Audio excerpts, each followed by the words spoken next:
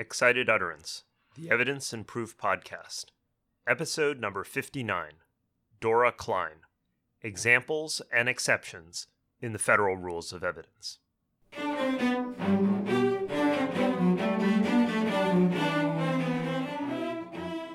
Welcome to Excited Utterance. I'm your host, Ed Cheng from Vanderbilt Law School. Excited Utterance is your podcast for cutting-edge scholarship and developments in the world of evidence. We bring virtual workshops to you throughout the academic year. This week, our guest is Dori Klein. Dori is professor of law at St. Mary's University School of Law, where her teaching and scholarship are in the areas of evidence, criminal law, and mental health law.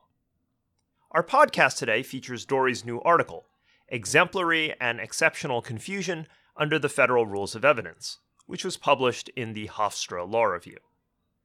In it, Dori examines a structural aspect of the Federal Rules of Evidence that sows a surprising amount of confusion, both in practice and in the classroom. The text of many evidentiary rules, such as the Specialized Relevance Rules, the Propensity Rule, and the Authentication Rule, includes examples.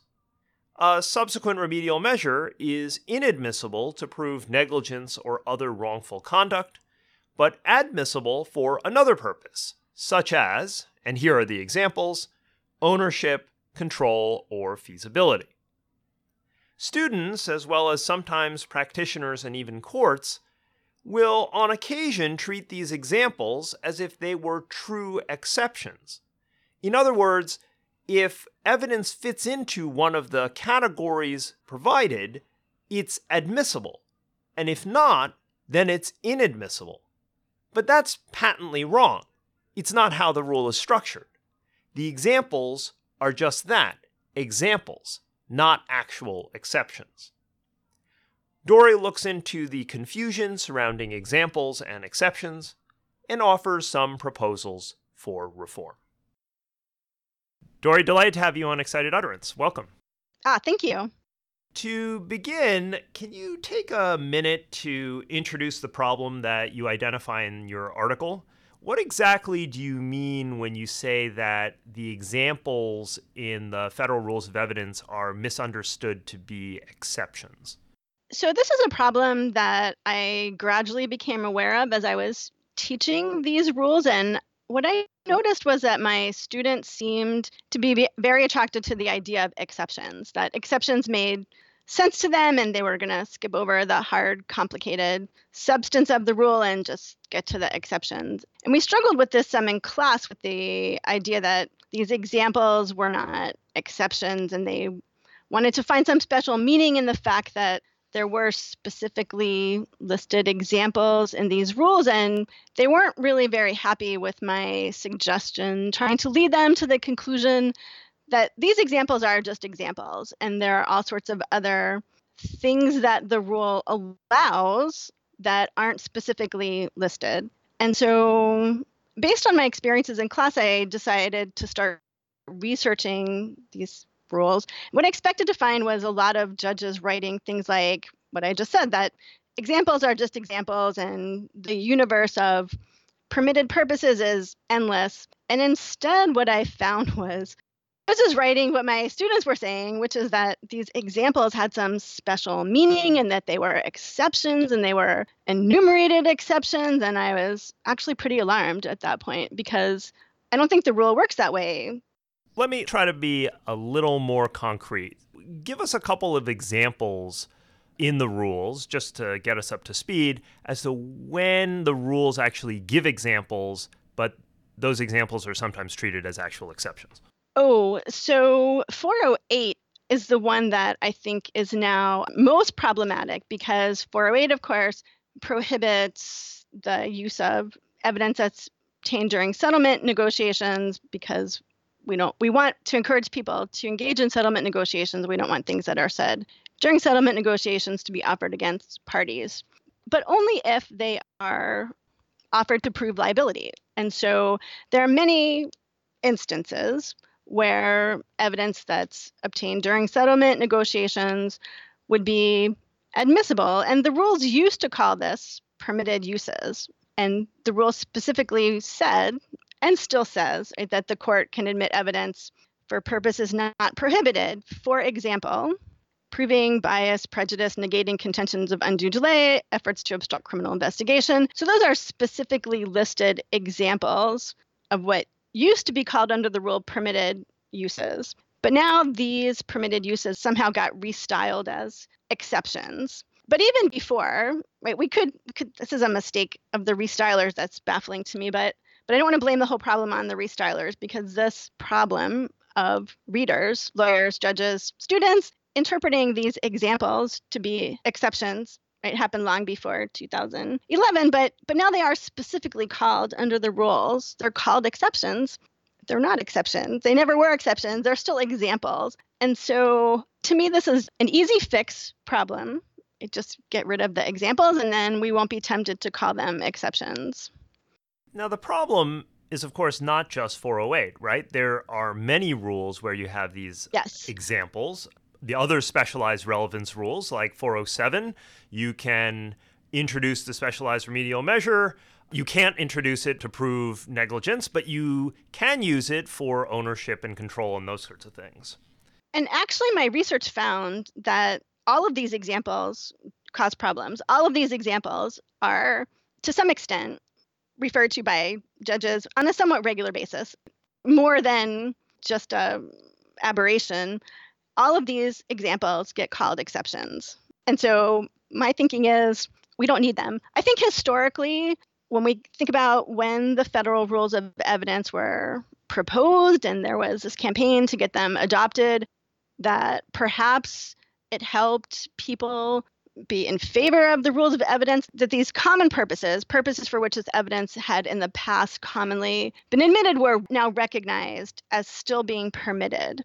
And so maybe it was the initial rule writers' nod to people that were worried that the rules were going to change what was now admissible. But I think that if that was, in fact, some motivation for including these examples, I think that purpose is long gone, that no one is anymore concerned about whether the rules of evidence today admit the same kind of evidence that was admissible in 1965 or whenever. And I think that instead what happens is there's this attraction to the idea of an exception.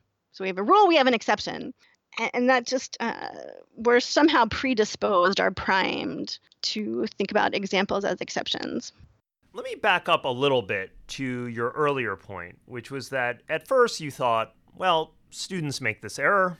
Our job as teachers is to figure out why they're making the error and to explain to them, no, this is not actually an exception. This is just an example. Right. The thing that I was struck by in your article is that you show that courts actually make this mistake as well. Yes. Do you have a sense of how widespread these errors are? So, for example, are these, for lack of a better term, are these examples that you give in the paper, are they special? Are they sort of a unique cases in which this has occurred? Or do you think this is only the tip of the iceberg, that actually you see this all the time? And I think the reason why I ask this is that most evidentiary rulings, of course, are not memorialized in an opinion. So if you see a bunch of stuff in the published case law, most likely there's other stuff going on that we don't see. Right. And I did not do an exhaustive search of every case that cited the rule and then figure out what percentage. I have thought now that would be interesting to maybe do. At the time I wrote the paper, I was just alarmed that I was finding multiple examples. So I would say they're not aberrations, but they're not commonplace. I wouldn't say most judges. I'd say it's still a minority of court opinions that would make this mistake, but enough to me that it was still alarming that we would have federal judges that would be writing things like there has to be a plan exception or an intent exception. And I will say that under 404B, it is commonplace. And in fact, it could just be that 404B is an exceptionally popular rule. Popular might not be the right word. 404B is the subject, I think I've read in a couple places, of the rule that's most often cited in federal appellate court opinions. And just the sheer volume of cases ends up with a lot of judges falling back on things like plan exception, intent exception. And that I would say is widespread. And that has led to what I've discovered after I wrote this piece is that courts are taking a really hard look at 404B and saying this is not exceptions. And so even the courts have recognized that under 404B, we've gone too far, that the way that we are applying, I think the DC Circuit and the Seventh Circuit specifically have said that over the years, we've developed these rules for applying 404B that are very now far removed from 404B, and we're going to change our approach. But with the other ones, the specialized relevance rules, I wouldn't say that it's a huge problem in that many courts are making this mistake and it's causing all sorts of evidence to be wrongly admitted or excluded. But on the other hand, I will say that given that the fix to me seems so easy, we don't need these examples. There's nothing in my mind to be gained from having these examples in the rules weighed against, right, sort of doing a balancing test here, right? The cost of getting rid of this is nothing, and the benefit is something. Even if it's a minority of courts that are making this mistake, it's a mistake. Now, let me play a little bit of devil's advocate here. Is it really true that they're not giving us anything? Obviously, they do provide some information. They make quite clear that the rule does not cover a bunch of these other purposes. Yes, those are examples, but Sure. Those are commonly used examples, and so that's a possibility. And the other thing is deleting the examples going to fix the problem? I mean, why should we delete the examples as opposed to spreading the word that, hey, look, these are actually examples and you should be more careful about it? That's a possibility. I'm just not sure how we would do that. And there's a middle ground, which is we could take them out of the rules, but put them in a advisory committee note. So you would save them, right? For people who want to get more insight into the rule, we could give them examples of ways that the evidence might still be admissible for some other purpose. But I just think that my experience with my students and also reading all of these cases where judges are making the same mistake, there's just something about enumeration. Enumerated things are especially important. And the fact that we have these particular words that appear in the rules, right? And so 404B is, I think, the worst case of this because there's such a long list: motive, opportunity, intent, preparation, plan. And so often judges focus on those words and say plan exception and intent exception. And there's just some natural attraction, I think, to the idea, not just of exceptions, but also to enumeration. So maybe we could do a middle ground and say something like, there are other permitted purposes. All non-prohibited purposes remain permitted, and take out the specific examples, because I think those specific words come to have too much meaning because they're in the rules, because this word, right, motive, opportunity, intent, preparation, plan, those things sound like they have some special significance because those words and not some other words are in the rule. Here's the really interesting thing about your discussion. So I totally buy this idea that enumeration is attractive. When you list things, people try to memorize those things. But there is something a little paradoxical about the proposal, because let's suppose the advisory committee adopts your revision.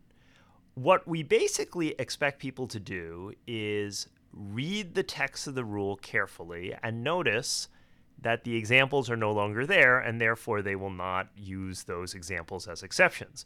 But we got to this point in the first place because people are not reading the text carefully, because if you read the text carefully, you would realize that it's not actually an exception, right? Right. So how are we going to change practice?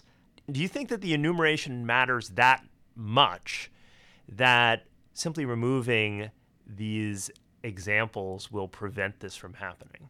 Or is it, in fact, that people are using some kind of shorthand, and that's actually the real problem, that people are just saying, okay, well, that sounds like plan or identity, and so, yeah, there's an exception for that, and that's going to be admissible?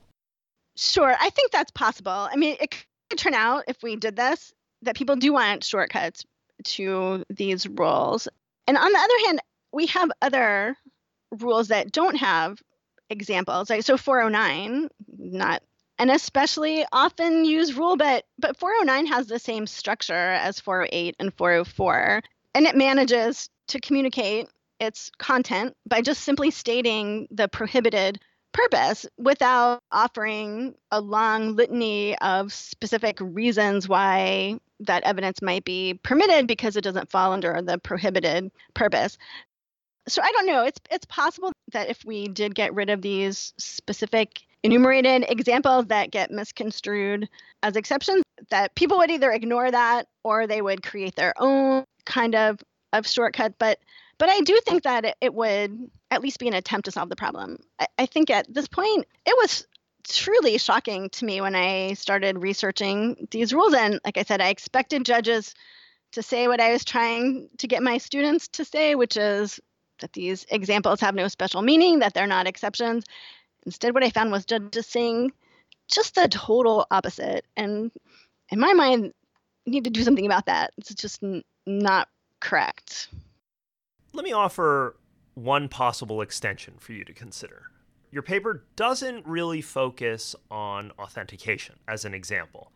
And it seems to me that students, at least in my experience, have a tendency of focusing on the 901 examples as, again, the only permissible methods of authenticating, say, handwriting or whatever that happens to be, rather than, again, recognizing those as examples.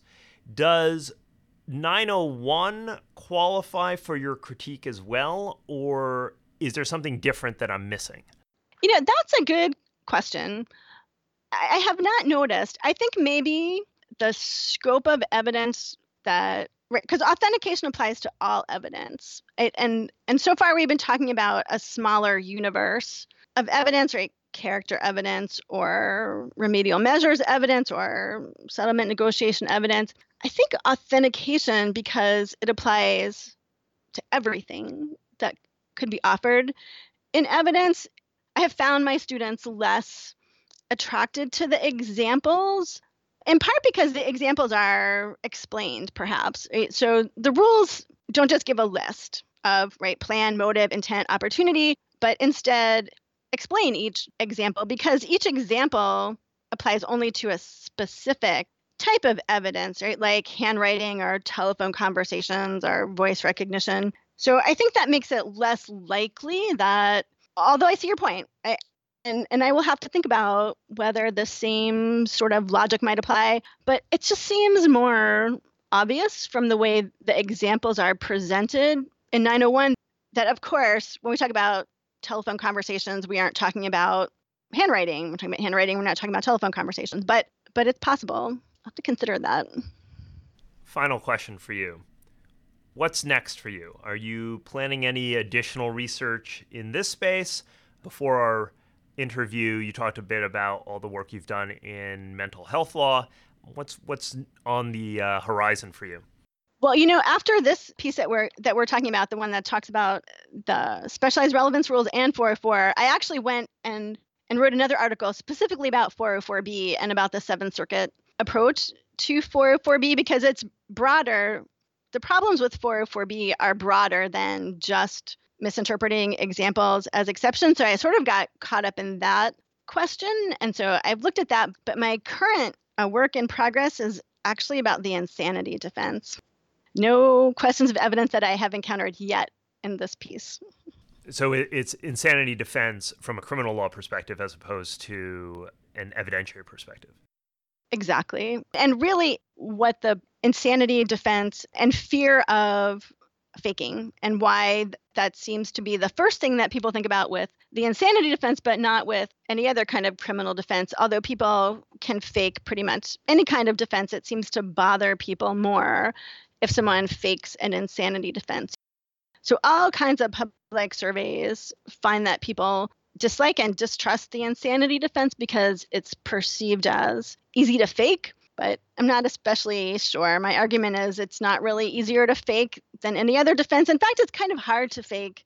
And someone who can persuasively pretend to be insane is actually, it's not that easy. Not as easy as you might think. Well, Dory, thanks for taking the time to talk about what is apparently a common but unaddressed problem with regard to the rules of evidence. Great having you on the show. Great. Thank you. At first glance, the problem identified by Dory is relatively straightforward. People, including some courts, misinterpret the meaning of the examples provided in the federal rules. What should be mere illustrations of a rule, with no operative effect, morph into exceptions, operative categories that determine whether evidence is admissible or inadmissible. And arguably, the solution should then be similarly straightforward. To get rid of the confusion, remove the offending language. Since they're merely examples, just delete them. But the examples exceptions problem, I think, belies much deeper questions about statutory construction. First, why do courts, sophisticated and experienced legal actors, make this mistake? Surely it's not because of pure inadvertence, because counsel should point out such obvious errors. Dory points to the potential psychological power of enumeration. Lists yearn to be memorized, and memorized lists perhaps demand more influence than as mere examples. I suspect that some of the blame also rests with mental shortcuts. Evidence, as we all know, can be complicated. Yet most evidentiary rulings are done orally and on the fly. That means that we might have to rely on shortcuts to remember the rules and apply them. But shortcuts are only right most of the time, and they lack precision and nuance. And this is exactly what's going on here. The examples being used as exceptions are effectively a shortcut, and of course lack the requisite precision. Second, what's the best way to address instances in which practice diverges from statutory text? As I raised in the interview, the problem we have here is something like careless reading of the rules. But if that's true, there's something odd about amending the text of the rules, because if the actors hewed closely to the text in the first place, we wouldn't have this problem at all. Perhaps the revision is necessary to draw attention to the problem, but then we need subsequent educational efforts to complete the change. Maybe Dory is right. Maybe we should just delete these silly examples from Rule 404B and the specialized relevance rules. Maybe we should even delete the authentication examples. Or perhaps all we need is better education. The evidence professors out there just need to pound these points harder. Having read Dory's article, I'll be doing precisely that this semester. Support for Excited Utterance is generously provided by Vanderbilt Law School's Branstetter Litigation and Dispute Resolution Program, as well as the Vanderbilt Institute for Digital Learning. The associate producer is Alex Nunn, and the production editor is Grace DiPietro. Additional production assistance is provided by Aaron Parr-Carranza and Megan Cole. And music is provided by the Vanderbilt University Blair School of Music's Children's Cello Choir under the direction of Kirsten Castle-Greer. I'm your host, Ed Chang, and I hope you'll join me again next time when we take on another new work in the world of evidence and proof.